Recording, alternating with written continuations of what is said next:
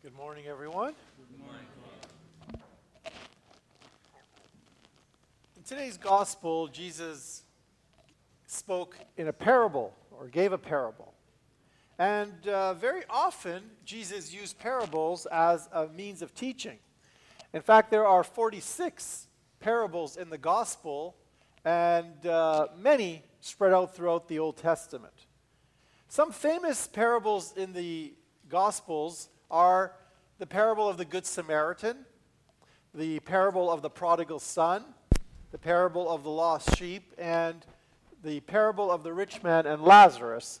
And you may have others that you like as well. But what is a parable?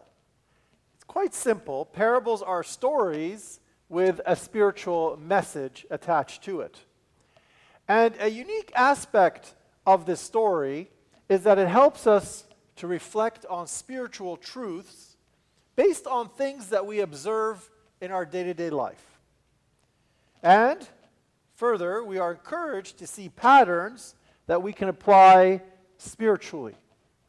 Sometimes Jesus explains the parables, and other times he lets his audience think of possible meanings and applications.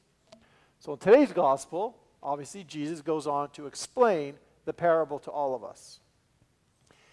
He uses imagery of the sower and the seed. And he tells us the sower went out to sow his seeds. And then he makes a very important point that the seed fell on 4 different places. And with those 4 places, there were 4 very unique and very different results.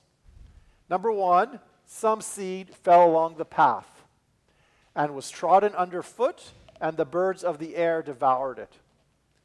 The second group of seeds fell upon the rock, and the result was that as it grew up, it withered away because it had no moisture.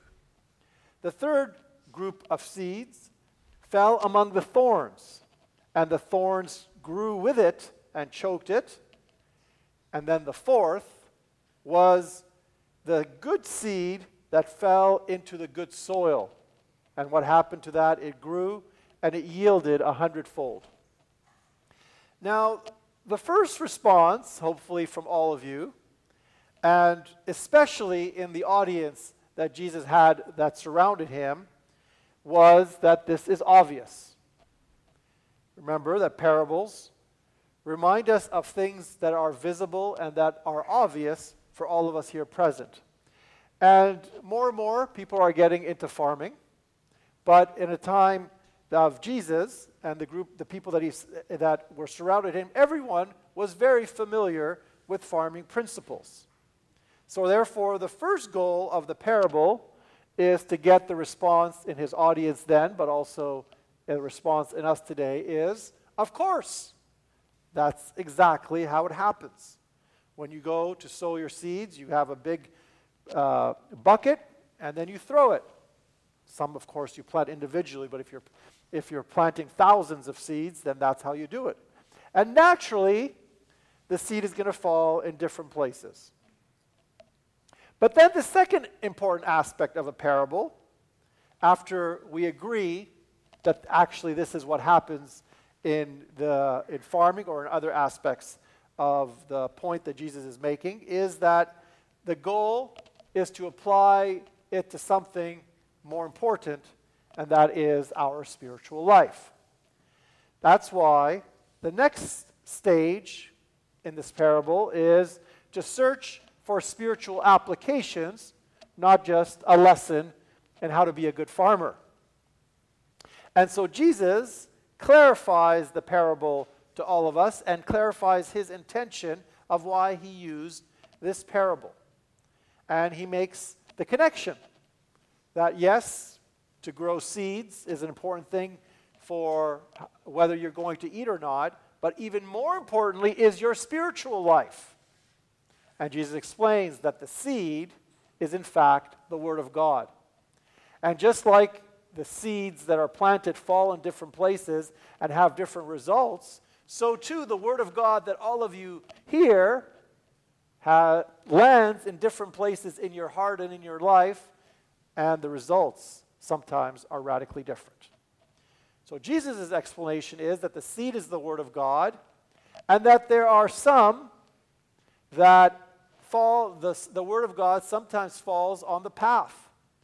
And those are those who have heard, all of us, we hear, but then the devil comes and takes away the Word from their hearts that they may not believe and be saved.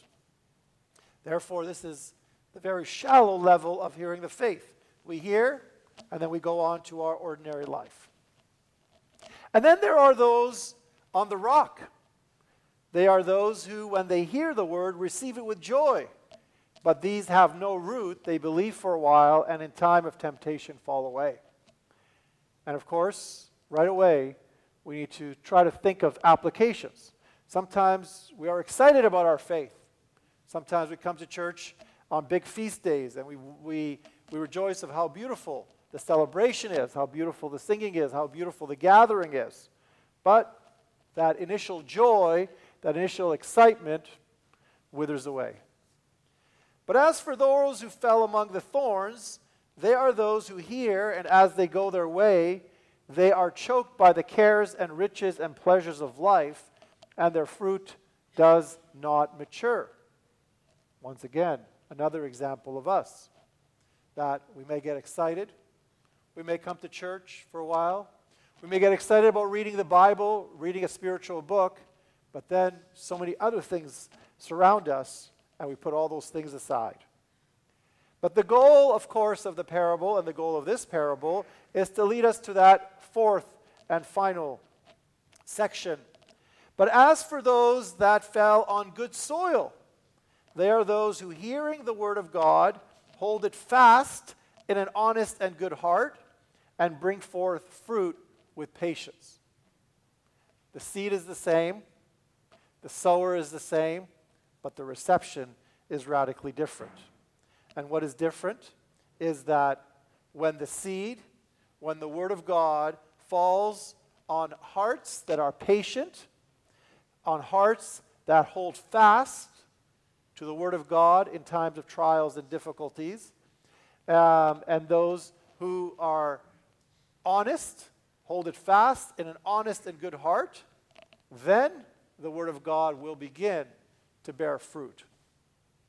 Jesus reminds us that living our faith is not something we just do randomly or once in a while. Just like the seed that needs to grow and needs to be surrounded by a nurturing environment, so too our faith is the same. And therefore, in this parable, and whenever we read the Bible, we need to ask ourselves, where is the seed? Where is the Word of God in our life? Some think that the spiritual life is difficult because we can't see spiritual growth. We also sometimes feel that we can't see God. And sometimes we feel when we do good things to someone, we can't see them physically. So sometimes people complain that the spiritual life, or feel that the spiritual life is not physical enough. But parables remind us that our spiritual life is in fact physical, is in fact real, and does in fact affect us in very visible ways. It is true that we might not actually see the essence of God, because we as humans can't see all the fullness of glory of God. But we do see so many aspects of God. We do see the love of God that is planted in others' hearts and is expressed to us. When we see a famous saint, or we see sometimes people talk about their grandparents or their parents, we actually see the physical results of that fruit that seed that bore fruit. Therefore, the spiritual life is in fact physical as well, is visible too. And when we do something good to someone, although we can't see the benefits physically, there is in fact emotional blessings for us and for them. Think of how you feel when you do something good to someone, when you share a kind word or a kind action. Therefore, there is a physical and visible element of our faith. And conversely, when you are angry, when you are revengeful, when you want to hurt somebody, think of how you feel. There are physical effects to how we express our life and how we live our spiritual life. The basis of the spiritual life is visible. The consequences are also visible. And that is one of the very important messages of this parable.